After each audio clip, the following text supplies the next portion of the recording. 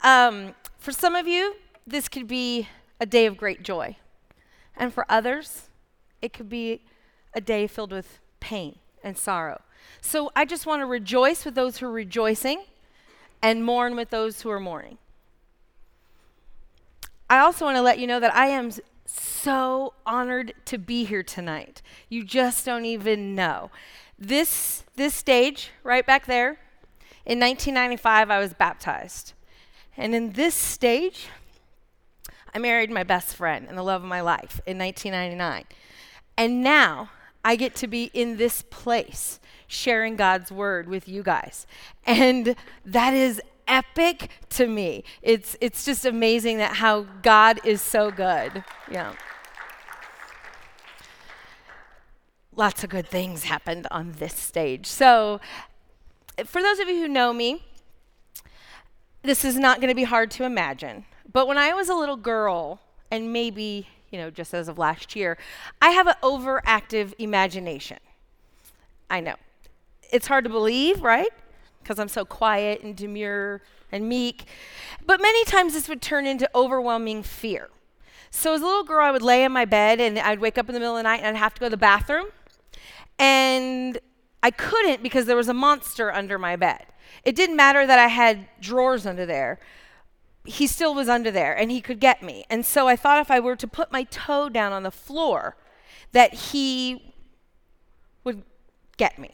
So I would lay there in pain, having to go to the bathroom, terrified about the monster under my bed, until the light came up. And then monsters go away in the light.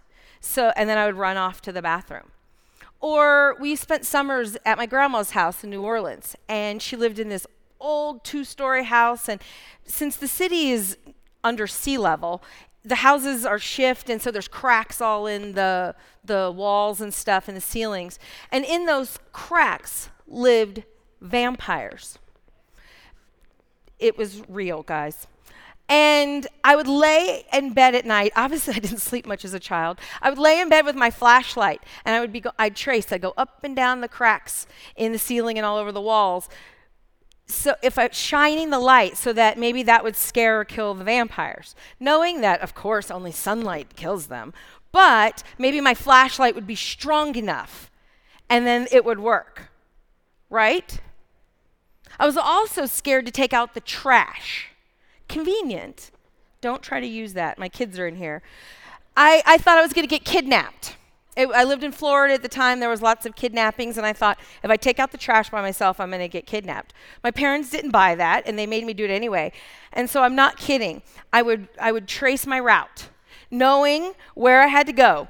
And I'd have the garbage in both hands. And I was this little bitty thing. And I would run out there, and I would be jumping over things, and I would step on branches or palm trees, and garbage would be sliding everywhere. I was like the Usain Bolt of trash taker-outers. And I would zip in there, and I would zip out. I mean, I think more trash would be on the yard than there was actually in the garbage cans that they need to go in. But I was terrified. I was terrified of those things. This fear continued on as an adult. Brian and I had just started dating, and some friends took me to go see the movie Scream. It was scary, right? And so, of course, that guy was in my closet. It wasn't even a walk-in closet. It was a very, very small closet. You could only hang up like 5 things. So no grown man could fit in there. Remember, fears are not logical. But I knew he was in there looking at me. And so Brian would call me, and I would make him talk to me all night long until I would fall asleep with him on the phone because I was just terrified. He should have said then, this girl's crazy. And I mean, how old was I? I was 24 or 25. I mean, it wasn't, like a 10-year-old. And although these stories seem silly and funny, but besides being ridiculous, think about all the time that was wasted worrying about all this stuff, things that I couldn't control. I mean, I wish I could have all that time that I just wasted in worrying that. And after I had kids, you guys, it got worse. You're going, how on earth did it get worse? It did. I didn't want to ride to Phoenix with Brian in case we both got into a car accident and left our kids orphans. So one of the times he asked me to go, I thought, well, maybe if I drive behind you. He said, Kimberly, we are not driving 2 cars to Phoenix with one person in each. I said, obviously he doesn't love our children. I might have caused a fuss. Are the kids alive? Are they still breathing? If they slept through the night, most moms would be like, woohoo, I'm all, of course, they've just died. I'd go and poke them. And Brian's like, why are you waking up this baby? Again, I was like, he just doesn't care. Or the latest, just a few years ago, flying, I like when we fly all together so that if the plane goes down, we're all together, right? So then I wouldn't have to worry about saying this out loud in front of all you guys. It sounds horrible, but it's what I think. Anyway, and I thought, well, we'll all die together because I don't want to have to worry about them. I need you guys to listen to me. I was worried about being worried after I was dead. That's how deep most people are like, you're dead. What do you care? Right. Worried. Fearful. At the root of worry and fear is mistrust. And this mistrust was crippling me and probably highly annoying my husband. I've just skimmed the surface of some of these fears. Again, I was fearful about things that were not in my control. Tonight, our scripture passage that we're going to read, it talks about a story. It's a story about a woman who was physically burdened. She was so burdened for so long that also caused her to have mental issues that weighed her down. And as we're reading through and discovering these scriptures, I want you to call to mind your own burdens. Call to mind your own burdens. What weighs you down? What makes you feel defeated? What saps your strength, your vitality, your joy, your energy? Some of you, it's because you're just sitting in so much sin right now that you can't even stop, you can't even focus on anything else. Others, you might be feeling not loved or unworthy. Some of you are looking at your future and it's a big old question mark. Or you don't feel like you have a lot of hope.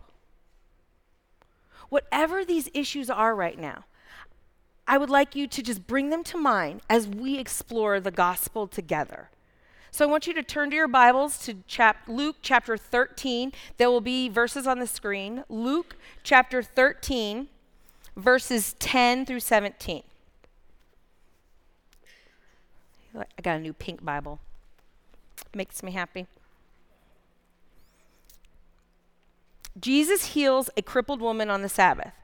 Verse 10. On a Sabbath, Jesus was teaching in one of the synagogues, and a woman was there who had been crippled by a spirit for 18 years.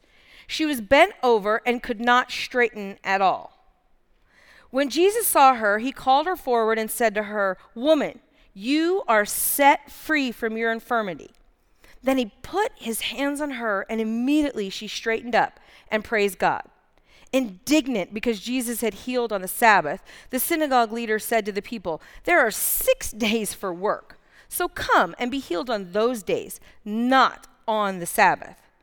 Then the Lord answered him, "You hypocrites, doesn't each of you on the Sabbath untie your ox or donkey from the stall and lead it out to give it water?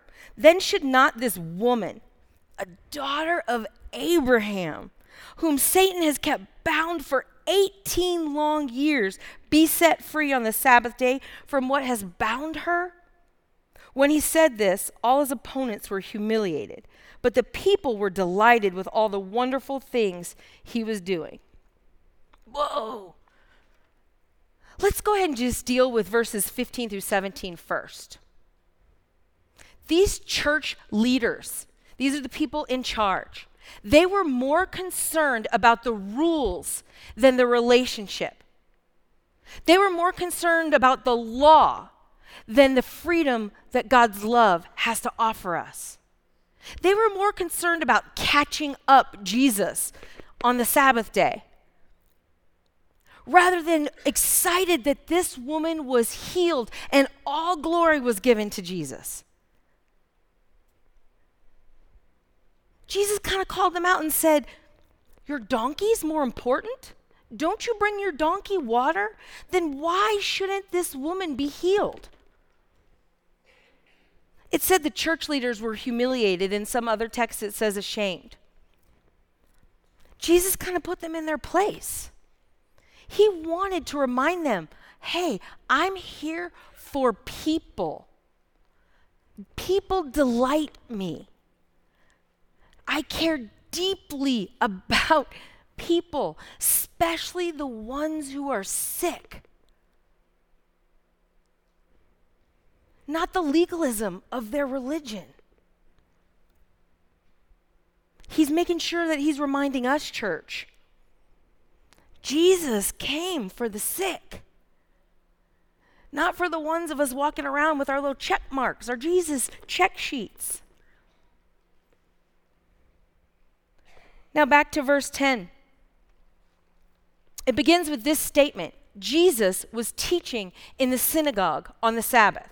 What is so important about this? It means that there was probably a lot of people standing in front of him. We don't know exact numbers, but in previous meetings that he had or teachings, there was about 5,000 people on the side of the mountaintop. So we can infer that there was probably wall-to-wall people there. And as he was teaching, he stops because he sees someone. And you're going, well, of course, Kimberly, he sees someone. Like I see you guys. You guys are actually looking at me. I see you. But I don't mean in that sense like he just saw someone. I meant he noticed someone. And it was a woman.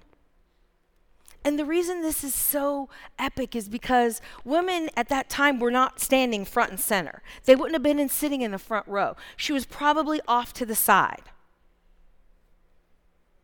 She doesn't call out his name. She doesn't touch his garment. She doesn't interrupt the service. But yet Jesus still notices her.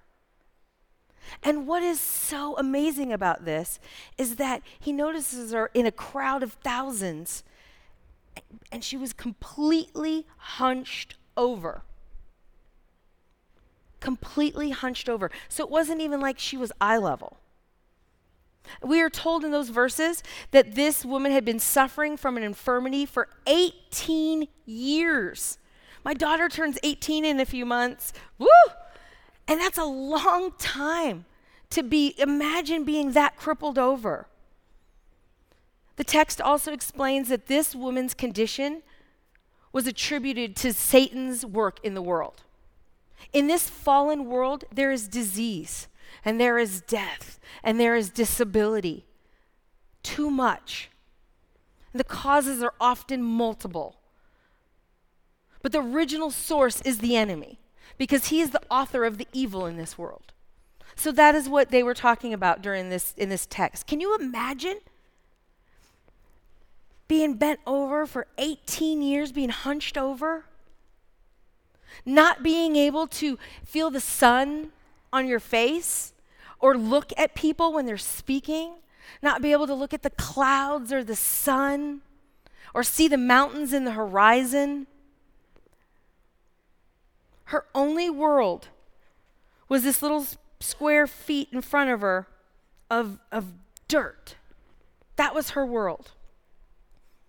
So there she is, hunched over, and Jesus is teaching, and he interrupts his lesson, and he calls her to him. That's what it says. In verse 12, it says, when Jesus saw her, he called her forward and said to her, "Woman, you are set free from your infirmity." This verse means not only did he see her, he noticed her, and he focused on her. Now, I don't know how you would feel if Jesus was like zeroing in on you. Maybe it made her really nervous. Maybe she was so used to being ignored invisible. She wasn't known for her name. She probably, when she was walking down the street, she wasn't known as Mary or Elizabeth. She was known as, oh, here comes the crippled woman walking down the street. She wasn't known by her occupation, her vocation, or her family. She was known as the one who was crippled or handicapped or different. The one whose identity is so wrapped up in her condition that she didn't even have a name. Some of us, we're like that too, aren't we?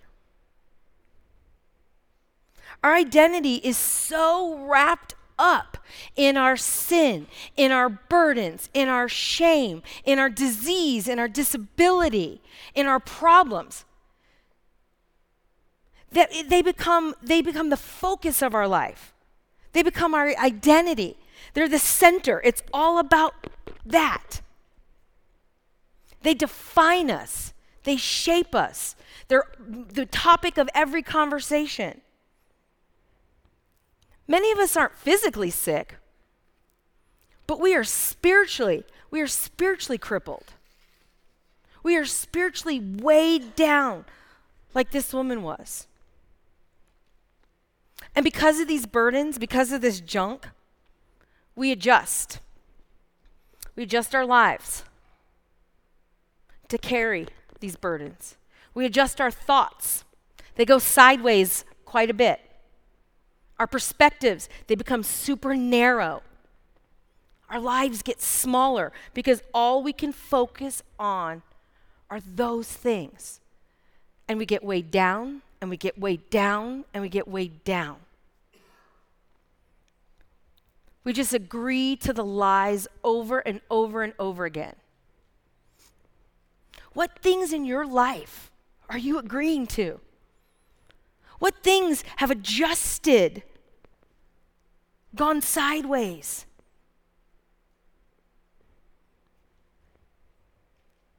Because you've got to bow down to these things. They become your master. You've got to ask your fear, can I do this? You've got to ask your anxiety, can I go there?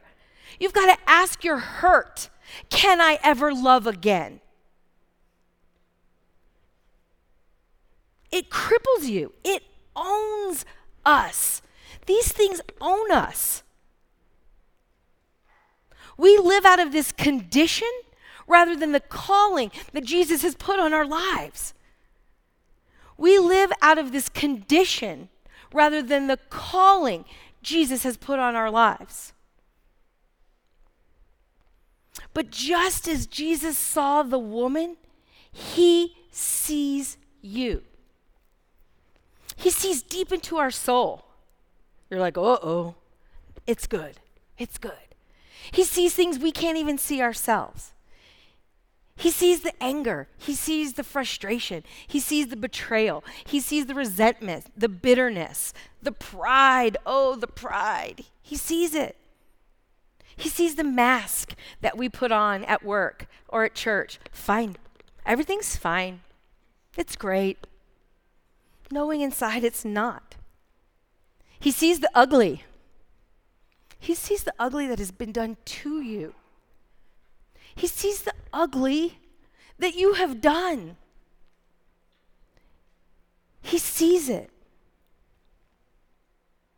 And he says to you, just like he said to the woman, come. Come here. Come to me. Let me put my hands on you and let me heal you. Let me take all that is bent and crooked and sideways in your life. Let me make it strong. Let me wipe away all that ugliness inside of you. You are a child of God, like Lyle and the worship team sung over and over. You are a child of God. You are loved without limit, without reservations, without conditions. And Jesus is saying, come, let me heal you because I love you. I love you. Jesus offered her freedom and healing, and he's offering it to you. And what's so cool is it's up for grabs today. Today. In Isaiah 61, it says, Jesus came to set the captives free, to comfort the brokenhearted, to proclaim that the captives be released, the prisoners set free. Instead of ashes, he's going to make beauty out of those. Instead of mourning, there's going to be joy. Instead of despair, there's going to be praise. And in their righteousness, they will be like great oaks planted for his glory. That's what Jesus has for your life. That's what Jesus has. In John 8:36, it says, so if the Son sets you free, you are free indeed. You are free indeed. When the woman hobbled over to him, she was only looking at dirt. She was only looking at dirt because she was so hunched over. When she got up to him, she's folded over, and all she can see is his feet. All she could see was his feet. Servants see their master's feet. Jesus did not come for us to just look at his feet. Jesus did not come for us to keep us as slaves. Jesus did not come for us to be bound by the enemy's chains. We are children of God. We are children of the one true God. We are not slaves. Daughters and sons of the mighty, mighty King, they don't look down. They look up. They look up at their Father who adores them. They look up to the one who loves them. Look inside right now. Are you looking up because you know that you're a child of God and you've got a Father who adores you, who sees you, who notices you? Or are you looking down at your feet, suffering, in pain, weighed down, living like a slave because you're chained to it, looking down because of shame or guilt or rejection or failure or losses or pain? Your whole perspective is this. That's not what Jesus came for. In verse 13, how did the woman respond to this? It says in verse 13, then he put his hands on her, and immediately she straightened up and praised God. That's what it was immediate. It wasn't like, come back. It was immediate. And she stretched out and up to her full stature. What must that have felt like? Can you imagine the sudden freedom in that? The new perspective of the whole world? She's like, wow, look how big and beautiful this world is. She's standing in the presence of her Savior. Do you think life looked a little bit differently then? Her immediate response, she praised God. She praised God. Church, Jesus came so that we can be set free. We can't be the church he wants us to be if we're faced this way and not this way.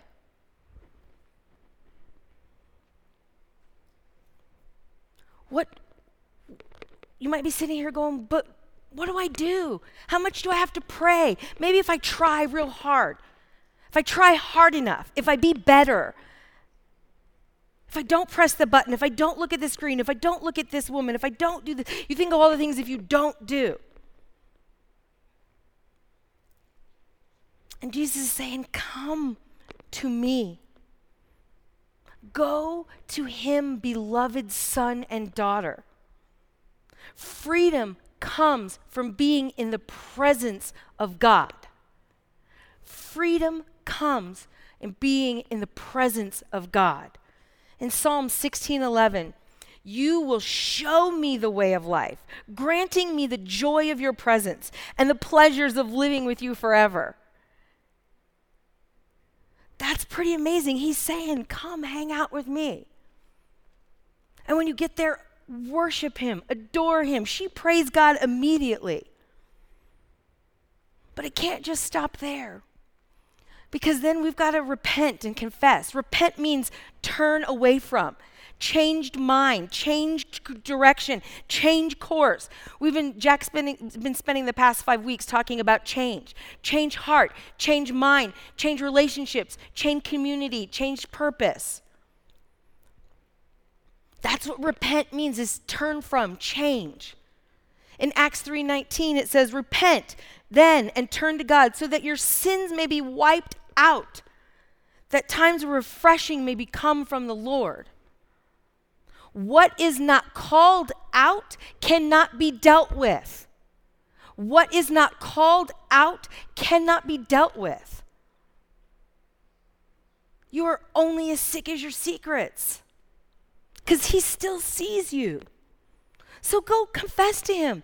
Confess to him your doubts. Confess to him your unbeliefs. Confess to him your sins, your shame, your hurt, your rejections. Lay them at his feet and then leave them there. Don't go back, run around and pick them back up and run around and be like, oh no, I want that one back. You got to lay them down and leave them there. Don't keep picking it back up. Because the next thing, pray. Pray in his name. The word, just his name, Jesus, is that powerful.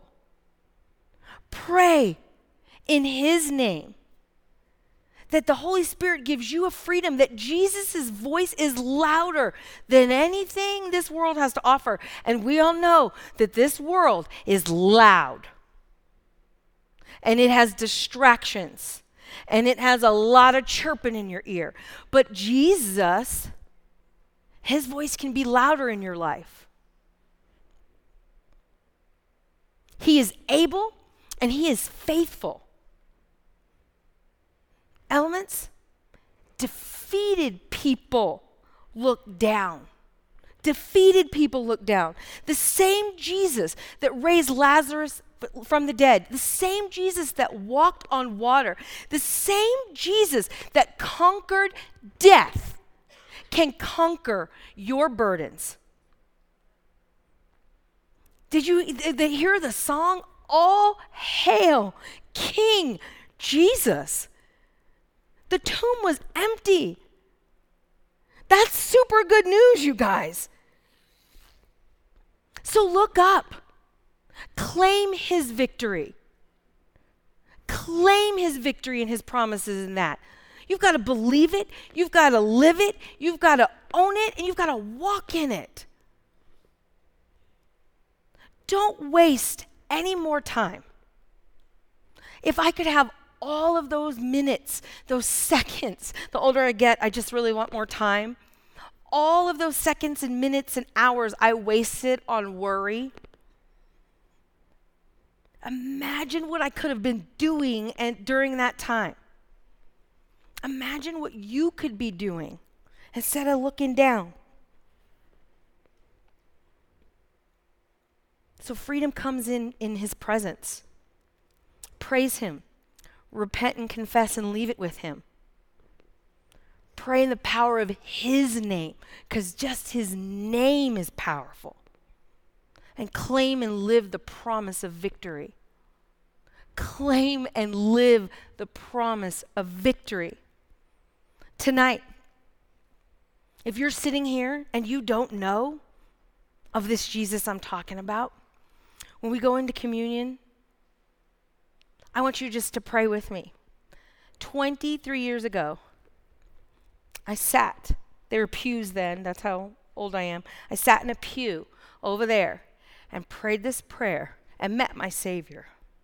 23 years ago, sitting over there. And I'm going to let you guys know, I was a reluctant Christian. I sat there, I said the prayer, and I went home pissed. It was not like, oh, joy, joy, joy. I went home and I got on my hands and knees and I started praying again. And I had two choices at this time. I thought, A, I am crazy and I'm hearing voices, or B, there is something to this Jesus. And when I was in my room on my knees, I had it out with him because I said, Jesus, I prayed that prayer with the pastor. And if you are real, then I'm mad at you. I'm mad because where were you when my best friend died? Where were you when my grandma died? Where were you when my dad was a drunk? Where were you when my mom is mentally ill? Where were you? So right now, when we pray, and you're thinking you're struggling with that stuff going on in your heart, he can take it. He can take it. He conquered death. He can handle what's going on in your heart.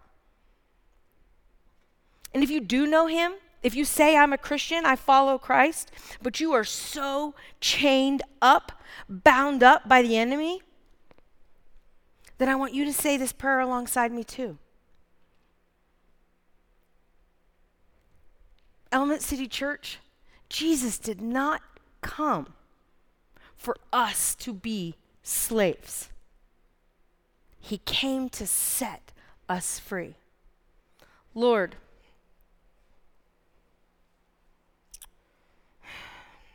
forgive me. Forgive us for giving place to my heart to resentment, to lust, to anger, to insecurities. Forgive me for giving place in my life to shame, to fear, and doubt, and control. I renounce it now. Repeat that one in your head again. I renounce it now. Come, Jesus Christ, and take your rightful place in my heart and in my life. Come and set me free here in these very places. I plead your blood over these sins. And I break every hold I gave my enemy in the name of your Son, Jesus. I invite you to heal the wound. I invite you to heal the memory. I invite you that anything that is not of you, you take out. To fill in the cracks of my heart that are broken. To love you in those places instead. I claim freedom now in Jesus Christ. Jesus, make me whole. Jesus, make me whole. God, I want to know you, this Jesus that loves me and gave his life on the cross for me and for my sins. I want to follow you the best I know how right now for the rest of my life. Lord, we're not going to waste any more time not knowing you. We're not going to waste any more time worrying or being fearful or trapped in things we cannot control. Lord, make us whole. In your Son's name I pray. Amen.